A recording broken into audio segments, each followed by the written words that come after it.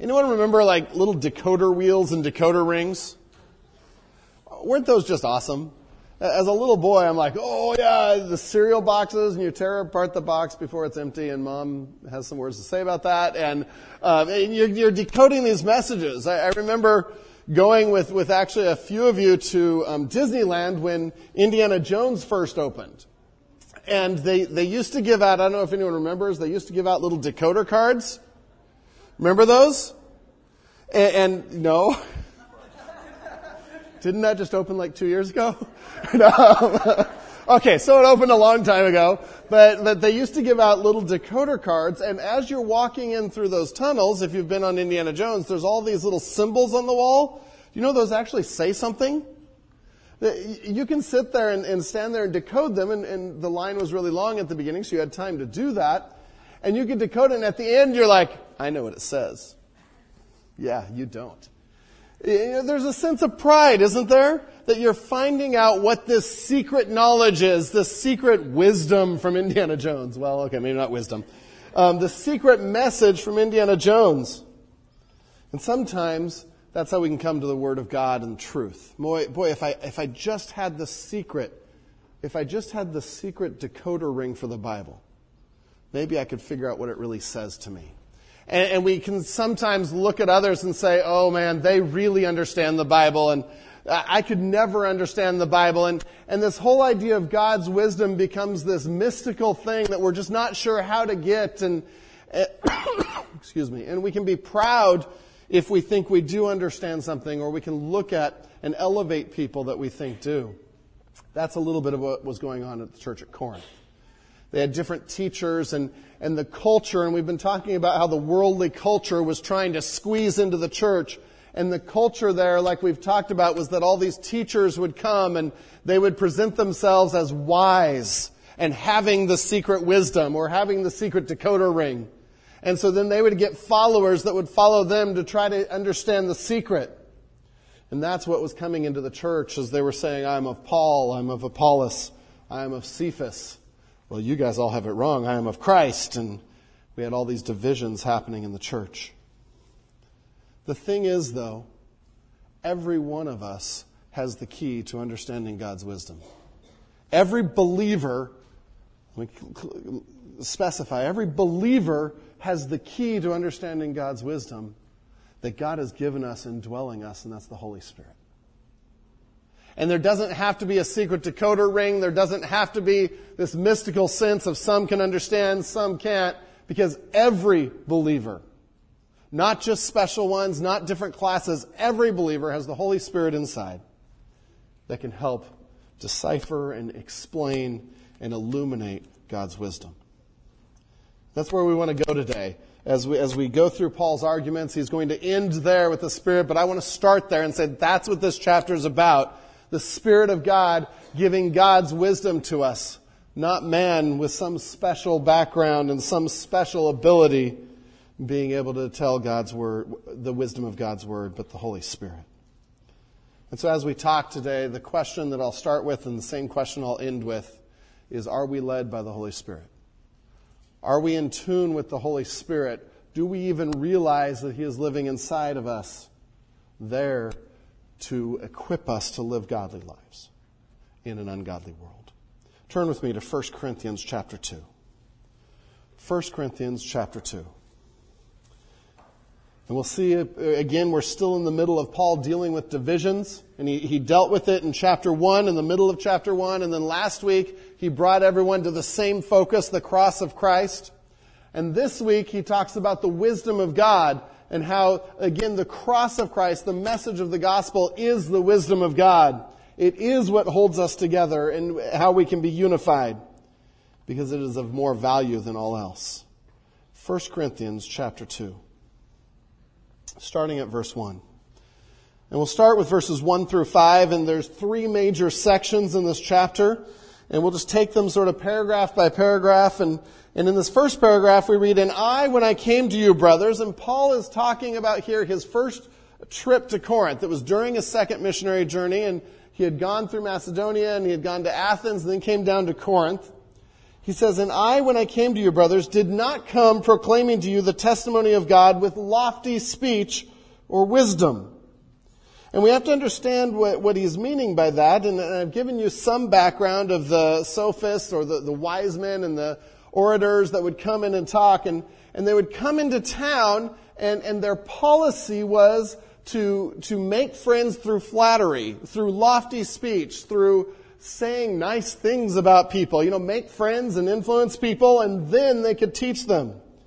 In fact, a couple of things that were written, a traveling speaker would arrive in a city and follow a set and expected protocol of heaping praise on the city and its achievements. In using such eloquence and superior wisdom, those sophists tried to win an audience and draw attention to themselves. It was all about themselves. In fact, another individual writing at the time, although in a town not in Corinth, but in a town neighboring Corinth, Chrysostom said that he could address the assembly of his own city, Prusa, and he observed that in his travels he could visit the greatest cities, including Rome, and his arrival was escorted with enthusiasm. The recipients of my visits being grateful for my presence and begging me to address them and advise them, and flocking about my doors from early dawn, all without my having incurred any expense or having made any contribution, with the result that all would admire me. And so this is what the city was used to. These traveling wise men, and they valued intellect, they valued wisdom. They would come and heap praises, get a following, teach, and then get money from them. When the money ran out, they'd move on. And so Paul, when he starts in chapter 2, verse 1, that's the background he's saying this. "And I, when I came to you, brothers," and I love that he uses the word brothers there, "I did not come proclaiming to you the testimony of God with lofty speech or wisdom." I didn't come trying to flatter you or trick you into it. "For I decided to know nothing among you except Jesus Christ and Him crucified." Powerful statement of priority. He said it wasn't about man's wisdom. It wasn't about tricking you. It wasn't about doing all the right things. It's about the gospel of Christ. And that's where the power is, because I don't want you to be deceived and follow something else. I want you to follow Christ. And so point number 1 in your notes is we need to value the power of God and the message of the cross over charisma. Value the power of God and the message of the cross over charisma. When we're talking about how to follow godly wisdom, we've got to start by evaluating things through God's eyes. God doesn't care about charisma. He cares about the power of the cross. He cares about people coming to Him and hearing the gospel. Value the power of God and the message of the cross over charisma. There's an old quote about an eloquent preacher. He can preach squirrels down from trees. I've never had that said about me. I guess we don't have trees. But it was a statement that was elevating a preacher and speaking to just how great of a preacher he was. And that becomes dangerous. And Paul isn't here saying that we shouldn't be excellent, that we shouldn't strive to proclaim God's word in a good and clear way. But he's saying that can't be the goal. That can't be the focus. How do we evaluate things? As we go through this first paragraph, we've looked at verses 1 and 2. We see different examples of Paul that are worth noting, both for as we minister and as we teach, but also how do we evaluate our leaders? How do we evaluate those that are teaching us? And the first thing we see there in verses 1 and 2 is Paul focused on Christ and the gospel rather than tricks and flattery. Paul focused on Christ and the gospel rather than tricks or flattery. This is so key in understanding Paul's heart. He could have come and been just like anyone else and gathered a following. And you could have even argued that maybe people would have heard the gospel more. But you'll see in verse 5, they wouldn't have. They wouldn't have followed the right thing. The heart of Paul's preaching, his passion with people, was Christ in the gospel. You can't read his letters in the New Testament without being convinced of that. It is so fun to read, and he just keeps inserting the gospel everywhere he can. And when he does, he starts to do doxologies and praise God and all to the glory of God. He loves the gospel. That is the heart. And if we're to evaluate things correctly and lead well, that needs to be our heart. It's not about charisma, it's about the message, not the messenger. In verse 2 there you see, "For I decided to know nothing among you except Jesus Christ and him crucified." And I love thinking through some of the languages. In the Greek, they were able to be a little more specific with language than we are in English. And that word for crucified there is something that's called the perfect tense, which means it happened in the past and it still affects you today. Okay, so we have past tense, I ran to the store, okay? This is more like, I ran to the store and I'm exhausted and about to drop dead because I'm out of shape, and that's still happening today. Okay, so that's more the perfect. It's an ongoing action. And so when Paul says, the focus of my teaching is Christ crucified in the perfect tense, and they would have all got it, he's saying, he died for our sins, and that affects every part of life even now. That's cool. Have you thought about the cross affecting every decision you make now? You know, we say sometimes, live in light of the cross. Well, we should. It's exactly right. How do we do that? We keep in mind God's sacrifice for us, his payment for our sin, and that reminds us that our sin was paid for, and it keeps us from temptation. We keep in mind that God loved us, that even while we were yet sinners, he died for us, and that love reminds us of his presence and his continuing presence. The cross reminds us that we have a new identity, that we're adopted into the family of God, and we are no longer in the family of this world.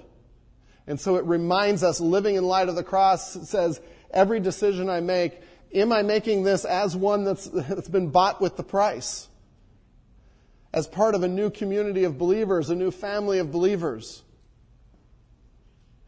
Or am I making this decision in light of my old identities and my old allegiances?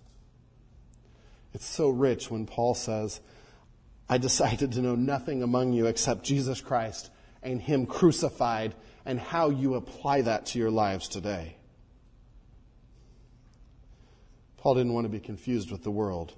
He wanted to clearly point people to Jesus Christ. So if we're to evaluate things with God's eyes, we need to see a focus on Christ and the gospel rather than tricks and flattery. Let's add verse 3 in there as we continue to look at Paul's example and what he's saying. Verse 3, "And I was with you in weakness and in fear and much trembling."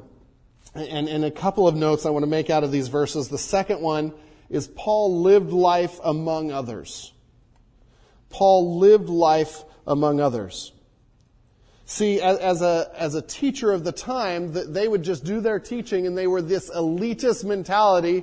I'm on a pedestal, I'm not part of you. But look at verses 1 through 3. In verse 1, what does he call them? Brothers. A term that isn't just a title, a term that means we're family. In verse 2, what does he say? "For I decided to know nothing," and we miss this because it's a subpoint, "among you."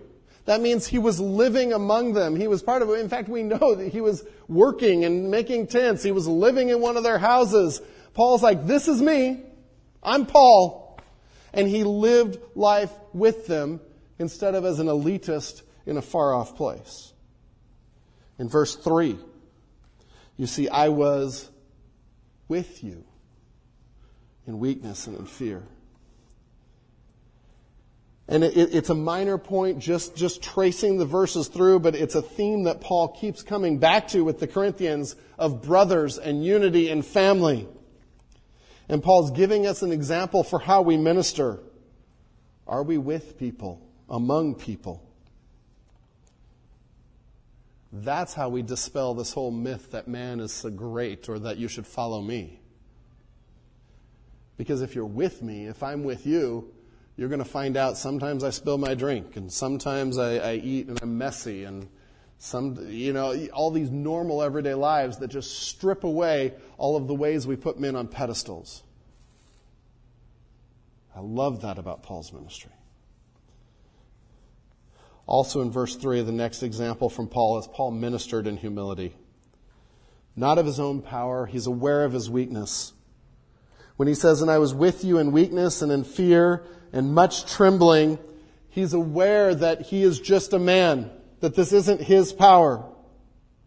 And all of that phrasing gives a humble demeanor rather than the self-confidence. And again, this is a contrast with the culture, and that's why in 1 Corinthians it's so important to understand the culture. The speakers would come in with self-confidence, and I am great, and you need to follow me. Paul's saying, I came with fear and trembling. Weakness, and the word there could mean difficult circumstances. And we know from his missionary journey, he's been through it. People have tried to kill him. At Athens, where he just was, hardly any response. But primarily, this probably refers to a humble attitude. A humble attitude. Fear and much trembling. In fact, a number of scholars feel like that's fear and much trembling before God at the task at hand. There's been all kinds of discussion of what does he mean by weakness there? Is it his illness? Is it that he's depressed? Is it that he's discouraged? I just don't see that. I think the best way to view this verse is he's humble before God. And he's not seeing himself as the ultimate message. He ministered in humility, and that reminds us to minister in humility. Let's add verses 4 and 5 in.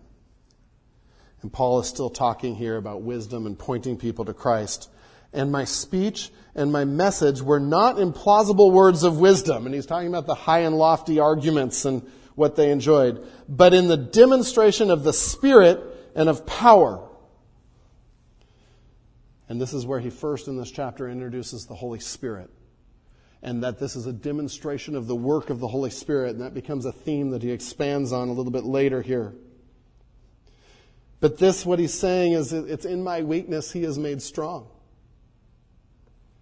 It's not about me convincing people to follow Christ. It's about me presenting Christ and letting the Holy Spirit convince them to follow Christ. And through this, we see Paul in his desire to point people to Christ. Paul just views himself as a giant mirror. And whenever people look at him, he's hoping they see Christ. And you see that in verse 5, that your faith might not rest in the wisdom of men, but in the power of God.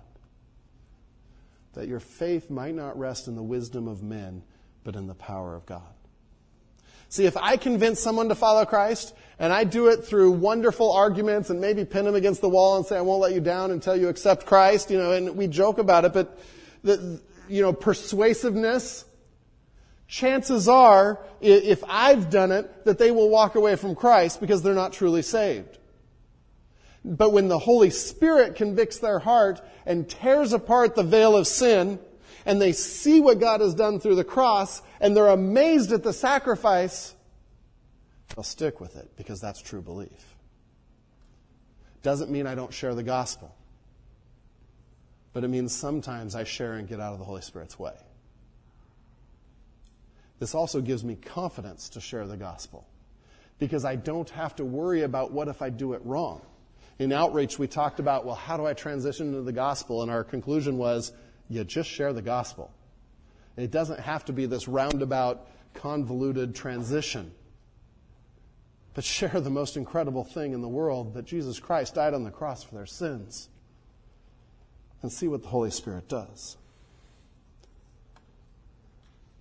Paul here is saying it's not about me. This whole section, it's not about me as a preacher. It's not about me as a minister. I come in weakness because in view of God's greatness, I am weak. And I'm going to be with you. I'm going to share the gospel with you. And we're going to see what God is doing. And the humility of this is astounding. And we must always be conscious, am I pointing people to Christ? Am I directing people to the Savior? This last week, a few of us had an opportunity to go down to a conference in San Diego, and it was a theology conference, and so the presenters there and the people there are a lot of people that have written books. And one of the things that it was just really fascinating to watch is I am of Paul, I am of Apollos, I am of Cephas. And it was still happening today. Because you'd see a famous person, maybe D.A. Carson or Mark Dever or one of the other famous people walking, and you'd see like 6 or 7 people following right behind them. It was really interesting. So much so that the guys said, hey, we could follow right behind you and be your posse. And no. And it wasn't the guy's fault, just like it wasn't Paul's fault and Apollos' fault and Cephas' fault. But we tend to elevate men, don't we? We tend to see men as celebrities. And I watched it this week. We still do this. And that is not from God. Because men are men, God is God, and the problem comes when we confuse the two. And we have to be careful, even in our local churches, that we don't get favorites and elevate men beyond being just men, just messengers of the incredible grace of God and truth and wisdom of God. And those of you that are teachers, we need to be aware of that and always pointing people back to Christ. Keep a humble spirit. Speaking of one of those guys, D.A. Carson wrote, that's ironic that that's right after that story. These verses do not prohibit diligent preparation, passion, clear articulation, and persuasive presentation. Rather, they warn against any method that leads people to say, what a marvelous preacher, rather than what a marvelous Savior. Isn't that good? I pray that as we study God's Word together, you leave each week saying, what a marvelous Savior. Man, the grace, the wisdom that He gives, the Holy Spirit that He gives, what a great God. And we sang about that this morning. Point number 1 in that first paragraph, value the power of God and the message of the cross over charisma. Make sure we're valuing the right things. We get to the next section number 2. True maturity comes as we hear and apply God's incredible wisdom.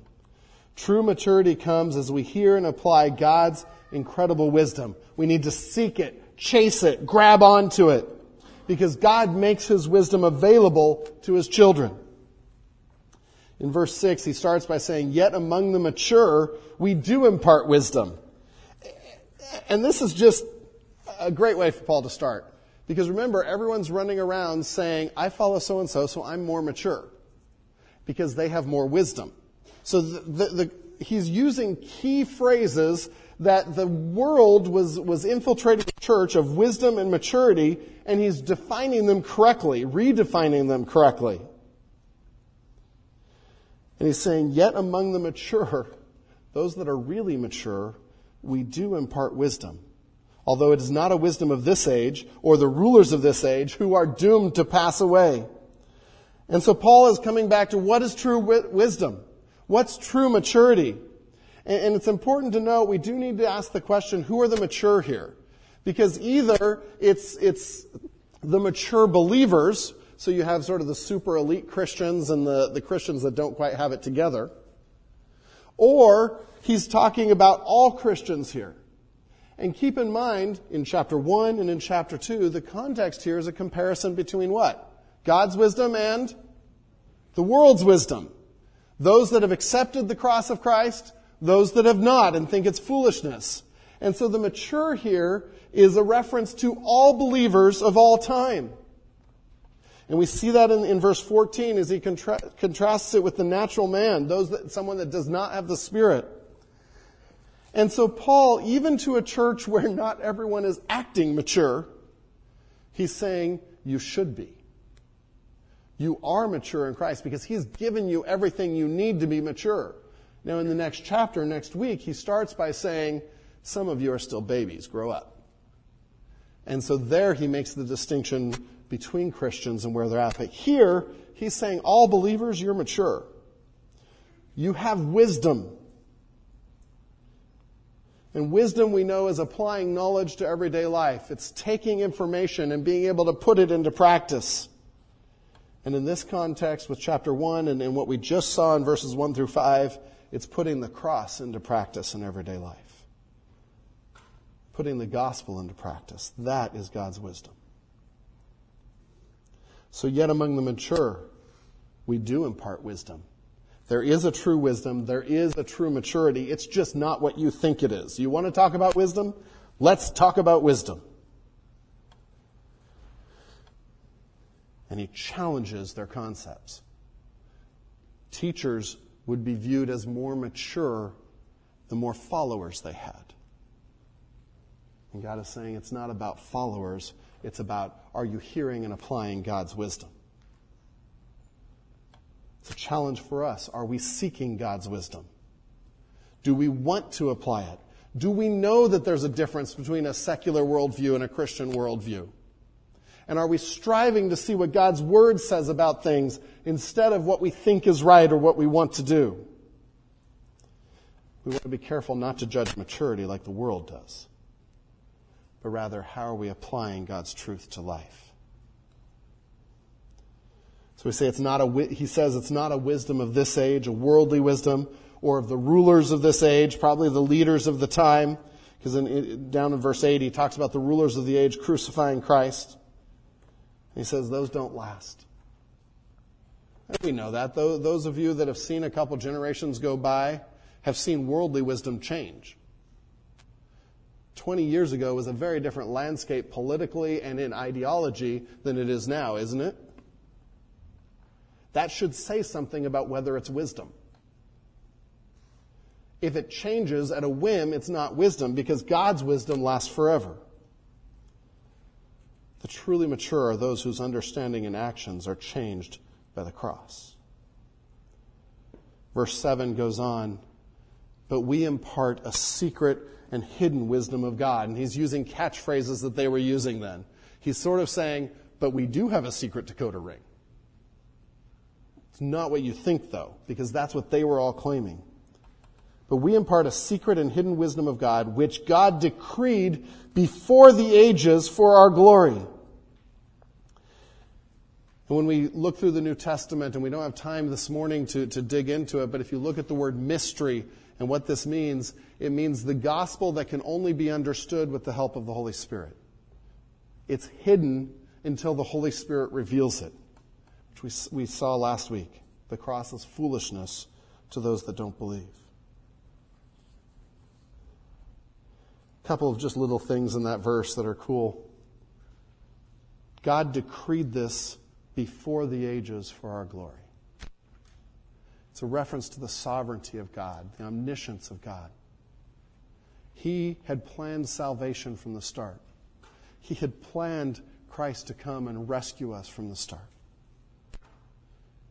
And when it says for our glory, that's most likely a reference to our glorification. In Romans 8, that we're glorified eventually. That's where he goes in 1 Corinthians 15. That ultimately, it leads to an incredible presence with God in heaven. In a glorified state. That's the plan. That's the wisdom of God.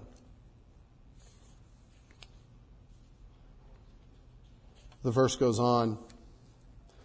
Verse 8 and says, none of the rulers of this age understood this. He's again the same comparison. The world can't understand God's wisdom. For if they had, they would not have crucified the Lord of glory. Literally, the God whose essential attribute is glory. And he's saying, wisdom here is my plan, what I am doing for you, to my glory. I will bring you to myself. I will redeem you. I will save you from your sins to my glory. And any wisdom that doesn't acknowledge his glory is a false and idolatrous wisdom.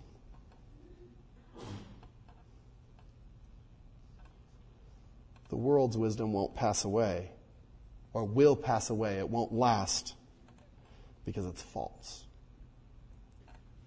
But yet we chase it. and we want what we think the best of this life has to offer. God said, I'm going to glorify you in ways you can't even comprehend. Because he goes on in verse 9.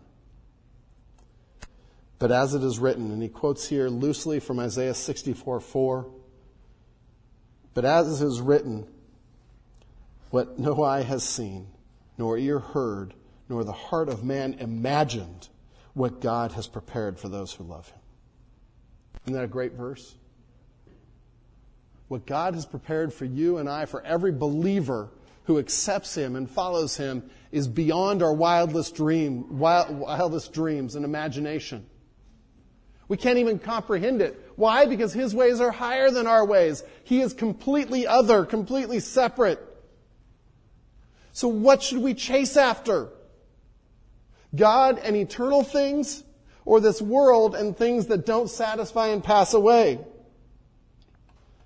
In this paragraph, Paul is challenging them to chase after God, to chase after his wisdom, to recognize I can't do it on my own.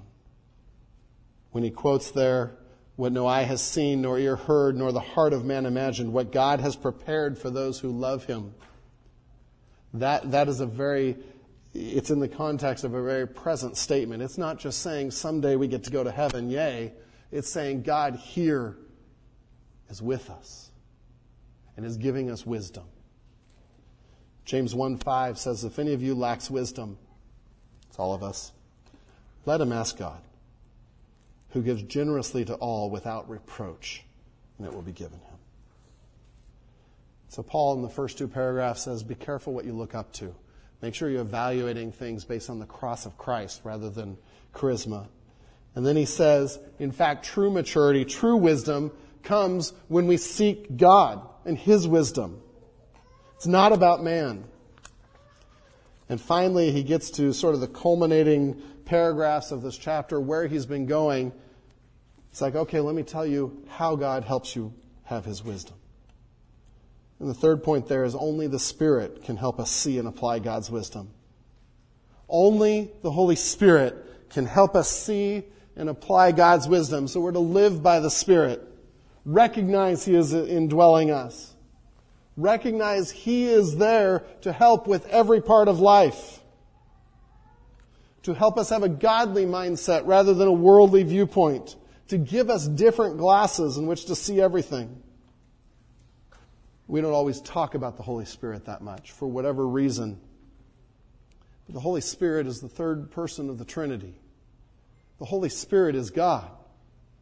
And it's helpful as you look through these next verses where Paul keeps talking about the Holy Spirit, talking about the Holy Spirit, talking about the Holy Spirit. Say, what's he saying about the Holy Spirit?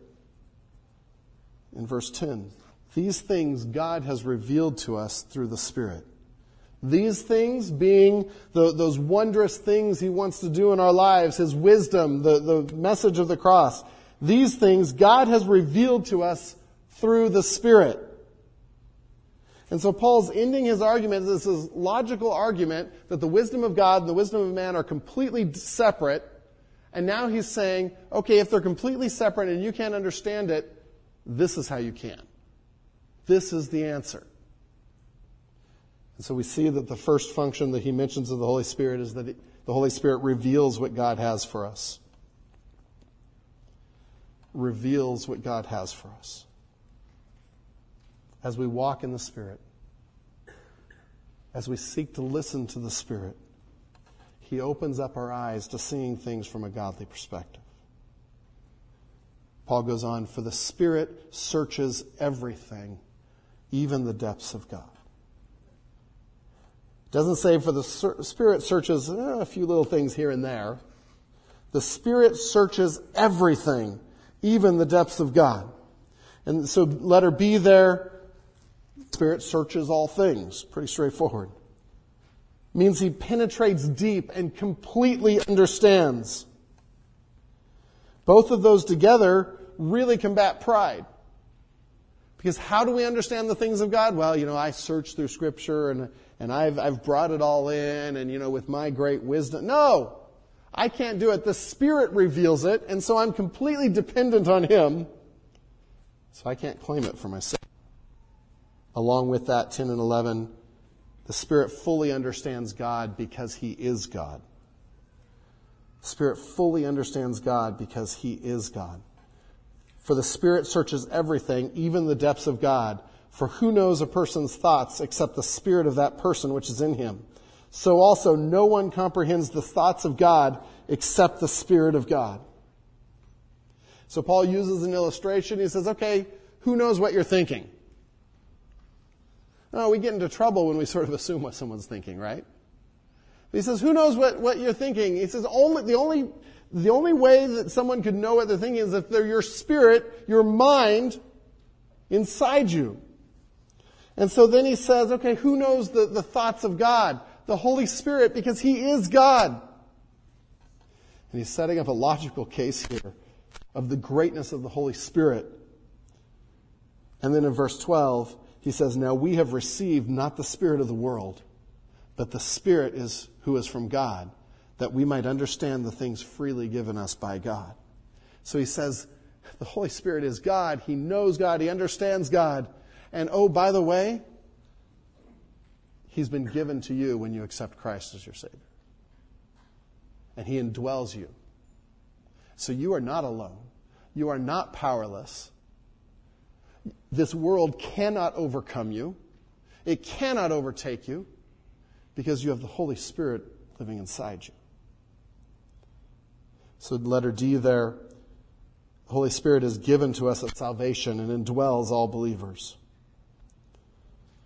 Some other verses there, Acts 2:38, right after Pentecost or during Pentecost. And Peter said to them, repent and be baptized, every one of you, in the name of Jesus Christ for the forgiveness of your sins, and you will receive the gift of the Holy Spirit.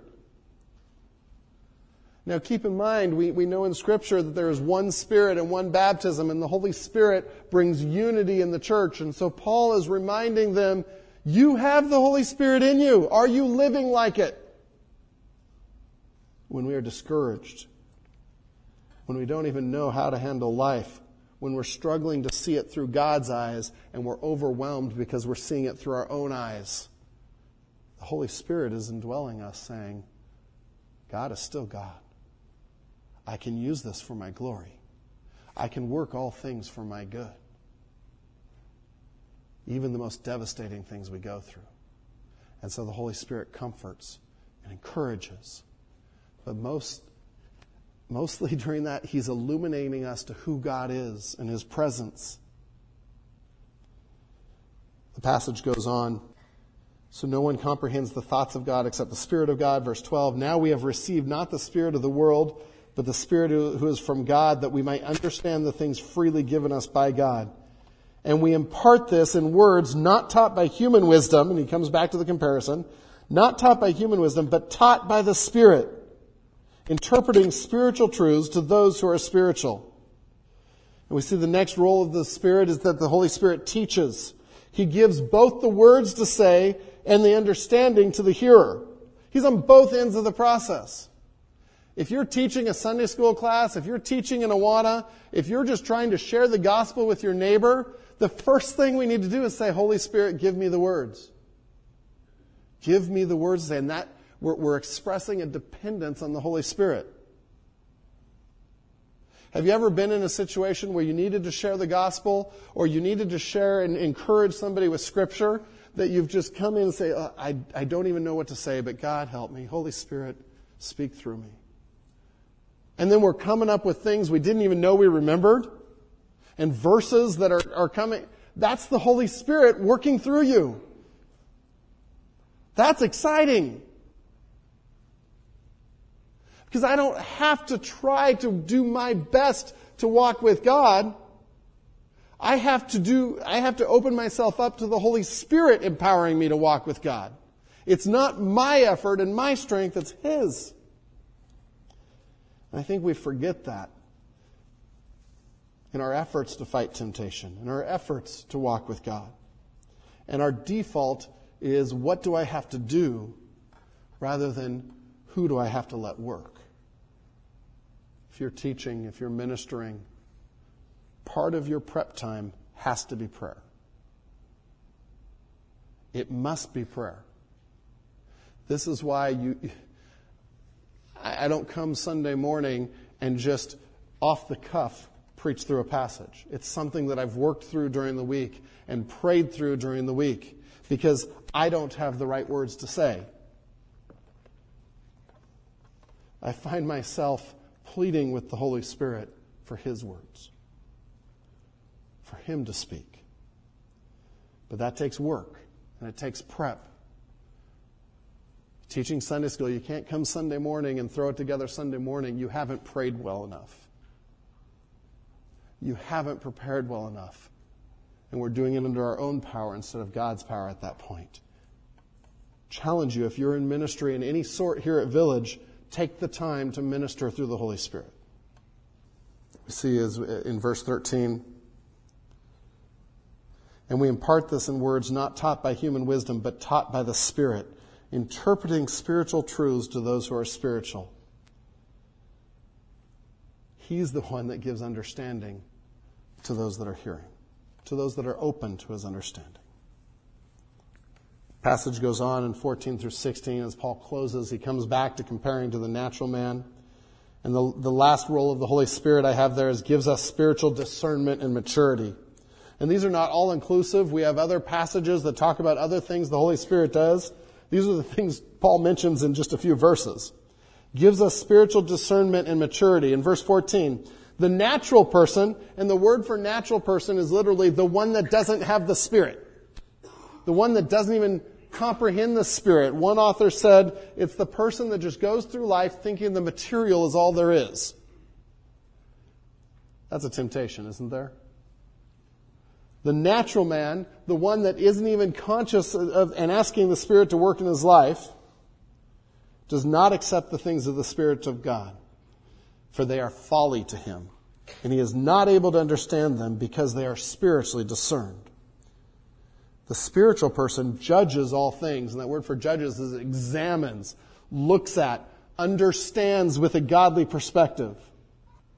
The spiritual person judges all things, but is himself to be judged by no one, referring to the worldly people that were criticizing Paul and some of the other speakers for just preaching the silly cross of Christ.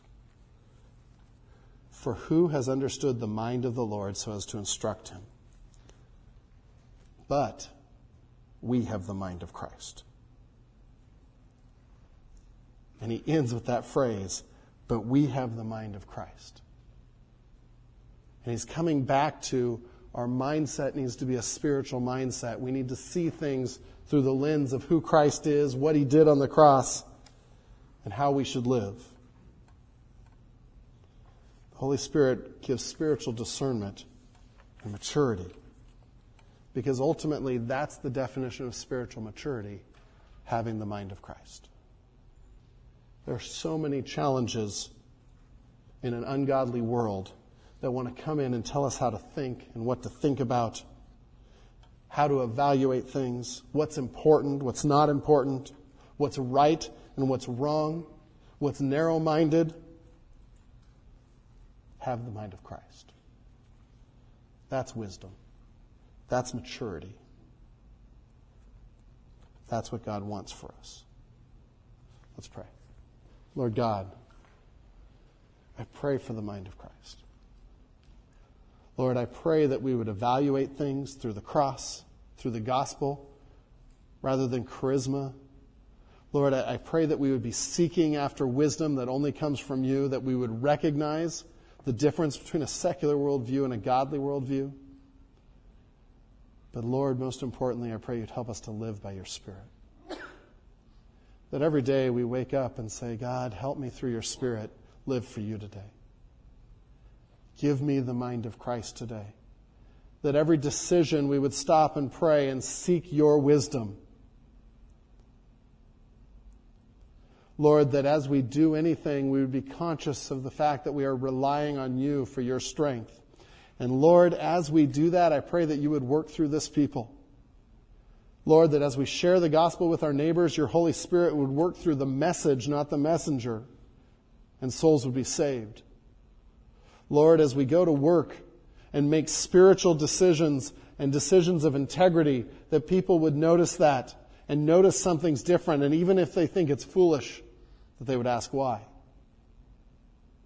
Lord, give us the courage to be men and women that walk by the Spirit instead of the crowd. Lord, I pray that you would use every individual here to reach their communities for you and to disciple them for you. Lord, may we be wholly different from the world, no matter the cost. In Jesus' name, amen.